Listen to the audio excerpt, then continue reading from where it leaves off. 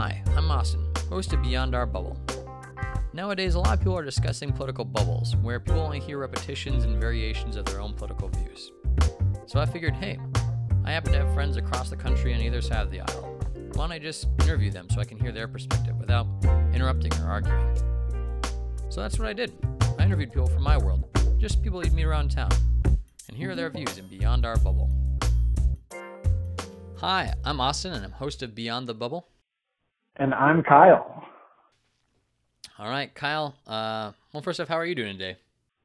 I'm doing well. It's been a busy week for me, but I'm excited to talk to you and all your listeners. And excited to hopefully swap some ideas. Yeah, we're excited to have you.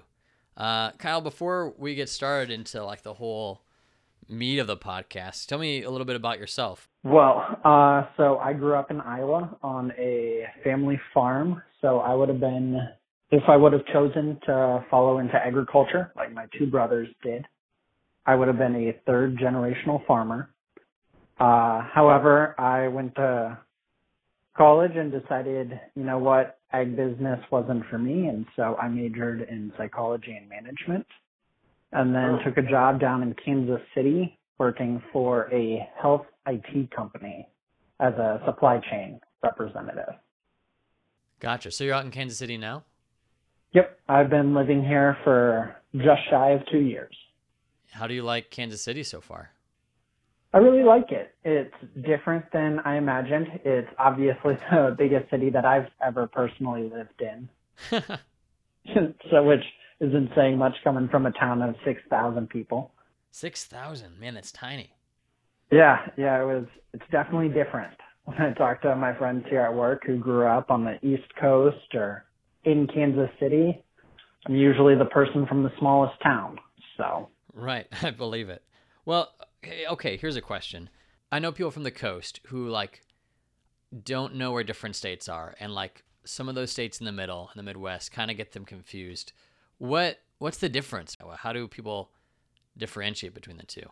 Well, there probably isn't a whole lot of difference to the people on the coast between Iowa and Kansas, or specifically, I live on the Missouri side of Kansas City. Kansas City, the majority of people who say they live in Kansas City actually live on the Missouri side. But, I mean, I usually describe where I grew up or live to people who ask me where it's at. If you were to put the United States on a dartboard, Iowa would be right in the center. Missouri and Kansas would be just below that. Do you run into a lot of people who don't know where they are? A decent amount, yeah. I mean, kind of surprises me every time, but I have a hard time. All the states on the East Coast, especially when you get in the Northeast, are all tiny, so I have issues keeping track of where those are at too, so. I guess you're not a farmer, but your parents are farmers. What do you do when the farming's all done?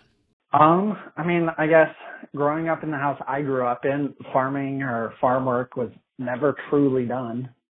So, I mean, that right there would have been, I mean, if you asked my dad, when does the farming season end, he'd look at you really confused and probably say never.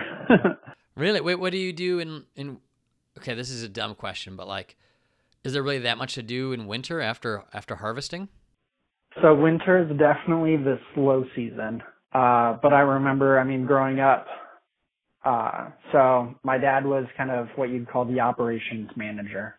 So he was in charge of working with the seed companies and coordinating when they were going to go out in the field and what they were going to do for the day. And then my mom worked kind of as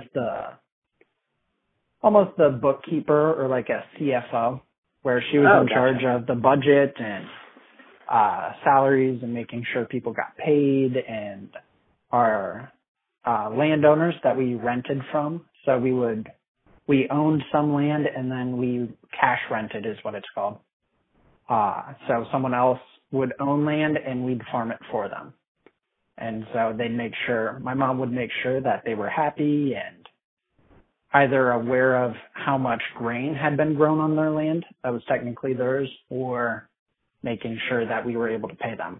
So a lot of times during the winter, it was a lot of bookkeeping and comparing how this one breed of seed did compared to this one, and future planning, coordinating with, okay, here's what we're going to try to grow this year, and if anything broke down right at the end, there was some mechanic work. So, what'd you all grow? So I grew up on a strictly grain farm, which meant I didn't have any cattle or livestock. We used to have sheep, but that was just for 4-H or FFA purposes. But in Iowa, the majority of stuff that's grown is either seed corn or soybeans. Mm-hmm. Seed corn meaning for cattle to eat or other livestock? Yeah. Yeah. Gotcha. Okay. So that's not a good transition at all, but we're going to transition anyways into politics. Kyle, how did you start getting politically involved? Involved in politics? Maybe interested in politics. Let's say interested, because involved infers a lot more than that. Yeah. I'd say just kind of, Iowa, like you said, is typically a heavy focus during the primaries. And so growing up, I'd always hear about, this presidential candidate and this presidential candidate are coming through town or are going to be speaking at the colleges in Iowa. Did you ever go to see him? I watched, so while I was in college, President Obama came and spoke, and so I didn't get a ticket, but I did watch from across the street for a little bit over my lunch break in between classes. Oh, that's kind of fun. Could you see him? A brief glimpse, yeah. Okay, interesting. Hey, that's kind of fun. It was a packed crowd, so it was kind of cool. It was a fun environment. Yeah, I feel like there'd be a lot of energy on the college campus whenever a political figure comes to town. Mm-hmm. And it was kind of cool just because, you knew not everyone there had voted for him or maybe agreed with all of his policies or anything like that, but it's still the president of the United States, and so it was just kind of cool having someone of that high of office at what we would consider our little college in Ames, Iowa. Yeah. So, Kyle, what do you want to talk about in the show today? I would like to talk to you about the estate tax, commonly referred to as the death tax. Wow, taxes. Okay. This is going to be fun. We're going to make this fun. Well, let's see. Where do we start? I guess the estate tax. Can you give us a rundown of what the estate tax is? Because it's give us a background on it. Yeah. So first off, I'm not a tax attorney or anyone who has any opinion in what goes into the actual tax law. So I'm not going to break it down 100% down to the minutia, but essentially what it is at the federal level, any estate or after a person dies, what they leave behind if they owned more than $5.5 million, that gets taxed at 40% per person. Wait, 40%? That's a lot. So let's say they just leave a wad of cash, an individual dies and leaves a lot of cash, like Scrooge McDuck? Scrooge McDuck. Doesn't he swim in money? Let's just say this guy has a vault full of gold coins, and he's just leaving these gold coins to his kids. So they get $4.5 million straight up, and then after that, it's taxed at 40%? $5.5 million, and then anything after that per individual person is taxed at 40%. Gotcha. So just for simple math, if you're leaving behind $15.5 million, your heir would get $5.5 million of it, and then the government would take $4 million, and you'd get left with the rest. Just for simple math. What's the purpose? And that's all been taxed before. So that would have already been taxed as income or so if it would have been paid as a salary or if it had been investment income, it would have been taxed as earned income. So it wasn't just sitting around not being taxed at all. Right, would typically be the second or third time that dollar had been taxed at. Gotcha. So what's the purpose of it? Why do we tax somebody's estate? That's a good question. The general idea of it was to make sure that one or two families didn't start hoarding all the possessions and just passing it down in a linear motion. So it's kind of the idea of taking from the people who have a lot and then giving it to the government and hoping the government uses it wisely to get it down from there. Okay, interesting. Okay, Kyle, here's the deal. Taxes sometimes are super boring. Why, of all the different controversial topics in the U.S. today, why the estate tax? Why is that what you really wanted to talk about on the show? That's a great question. I guess I look at the estate tax in a very different manner just because of where I grew up. So the farmland in the county that I grew up in, Story County, Iowa, is valued at just under $10,000 an acre. And that's the average. The highest known farm sale in that county sold, I think it was 100 acres for a price at $17,000 an acre. That adds up pretty quickly. And so when I hear a farmer who, let's say they own,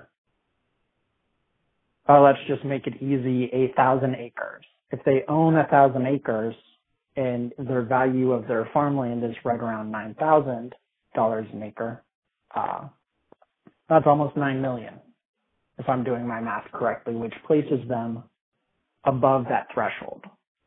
Wow.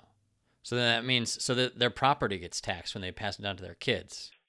Correct. And since it's not a pile of Scrooge McDuck gold coins sitting in a pool, it's tied up in a piece of land that's not quite as liquid as, let's say, a $10 million bank account.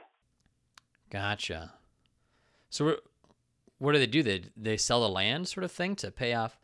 Or how does the government receive the money? Because they can't really liquidate that very quickly. So typically what happens is the estate is in charge of paying the tax before it goes to the heir. And so they would have to essentially they have to liquidate their assets. If there isn't enough cash to pay off the taxes, they would have to liquidate some of that estate, which would mean selling off the land that person was supposed to inherit. Wow. So does this impact you at all? It doesn't impact me personally. If you would have asked me probably about 6 years ago, I probably would have naively said yes, it did, just because I grew up on one of the larger farms in the area. But since I have two brothers and I got married last year and my older brother has a wife as well, the odds are that just one of us is going to inherit the estate. I'm assuming is unlikely. I could be very unpleasantly surprised. But Gotcha. The fact that it's going to be split up amongst a number of people will probably devalue it enough that it doesn't directly impact us. But it's something common in Iowa. Mm-hmm. Correct. And it's one of those things where and I'm just speaking from my own personal experience, most of the farmers don't look at their land as a number attached to a piece of dirt. They look at it as that is the Smith or the Jones place that I've been farming since 1987 and I barely kept it through the farm crisis in the 80s, or that's the place that always floods in the northwest corner. Like, it's a very sentimental attachment to the land as opposed to a stockbroker or an investment banker in New York who's liquidating his assets and buying new stock and shorting stock every other day. That's a very calculated business approach to their investments, whereas on the farm side, it's a very personal heart feeling connection to the land, if that makes sense. Wow. Yeah, I can see a very different kind of categories between, a stockbroker who has all their money in, well, I guess either stocks or bonds or investment portfolios or cash in like bank accounts, as opposed to somebody who has it in land. It just sounds completely different. So what's your opinion of the estate tax? Do you think it's a good thing or a bad thing? I mean, I understand how taxes work, and I think a lot of people believe the rich should be taxed more, but I want to know what you think about it, especially with this idea that, farmers aren't perceived as somebody who's super wealthy all the time. They just have a lot of land that's worth a whole lot that they use for their livelihoods. Yeah, I think if you would have asked me that question 4, even 2 years ago, I probably would have said, I think it needs to be completely abolished. It is hurting people. You're taxing the people who have been working really hard and I mean, looking at it specifically from a farm background perspective, my attitude is the investment banker in New York is going to have a high price tax attorney working for him, helping him shield all of his money. And so he's going to hide it from the government anyways. And so you're not going to get it from him, but you are going to get it from Joe Schmo, who's been farming his entire adult life and just passes that benchmark, and then he can't leave anything for his kids after he passes. Right, because the $5.5 million isn't enough to really cover the cost of the farmland. Mm-hmm. They would have had to liquidate some of it, and maybe they're able to save most of it.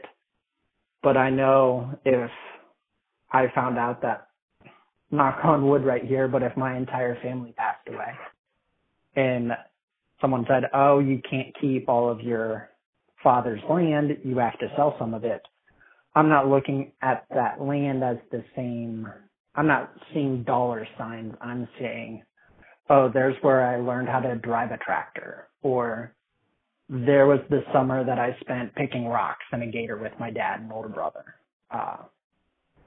And it's got a very personal attachment to each area, and that's kind of the attitude of the Midwest farmer, I'll call it.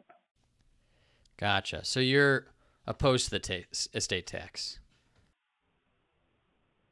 Not entirely anymore. Really? Okay. Well, what changed? Believe it or not, looking into the issue, it's weird how researching and trying to fact check your own beliefs can occasionally help out and make you give you a better, fully rounded perspective. No, I think it has merits. So I think there's definitely something to be said for making sure that a handful of people don't just start hoarding something and then just kind of keeping it in the family and just keep collecting everything and not have any way of getting at it necessarily. There are also, I couldn't find the exact name of it when I went back to try to write it down, but there are different tax exemption policies that a farmer can apply for that can actually boost that tax exemption on the estate rule up to about $6.5 million. So it can bump it up enough. But the issue is with education and making sure the farmer is aware of that while they're going through and preparing their estate to be passed on through the generations. And I'd like to consider the fact that I have a very forward-thinking dad.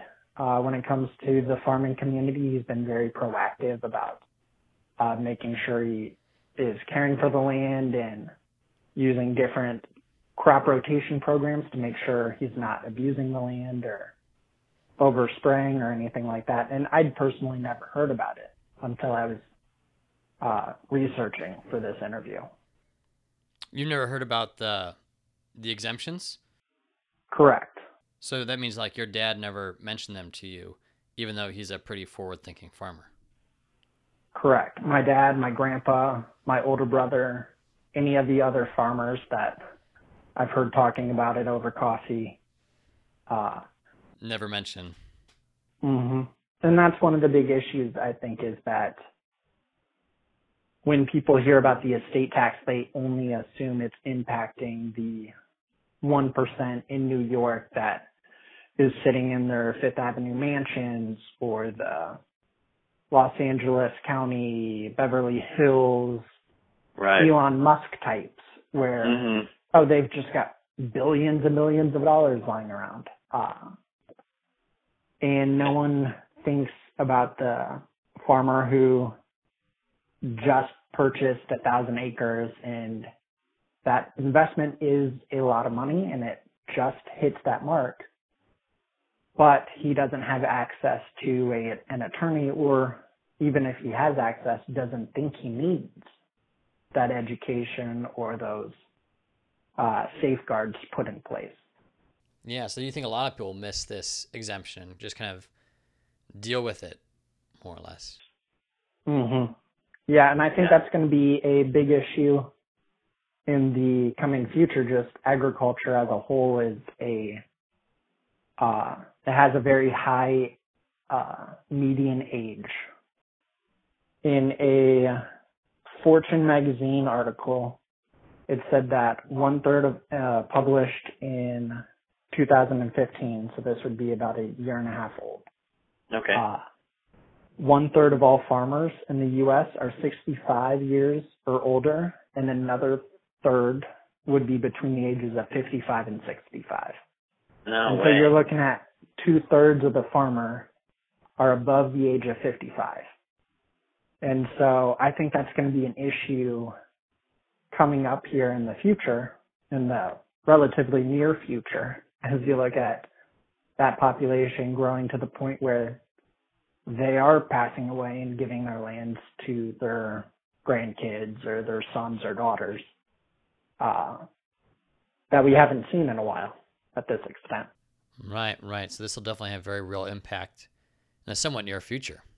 Well, yeah, it's been great chatting with you, Kyle. And again, this is, you've changed what could be a pretty boring topic in taxes into something that really has a lot of cadence and applicability to a lot of our listeners, I feel like. So, yeah, thanks so much for being on the show. Yeah, thanks for having me. Hopefully I was an enjoyable guest and hopefully changed some minds. Sounds good. Yeah, well, thanks so much. You were great. Thanks for listening to Beyond Our Bubble. If you liked what you heard today, feel free to rate and review us on iTunes. If you or someone you know want to be on the podcast, or if you have thoughts on the show, email us at beyondthebubblepodcast@gmail.com. You can also find us on Twitter. I'm @BubblePodcast. And just as a reminder to everyone, we try to fact check every episode after it's recorded, and then we list articles relating to the episode in our show notes online. To find our Facebook page, just search @BeyondOurBubble. Thanks so much for listening.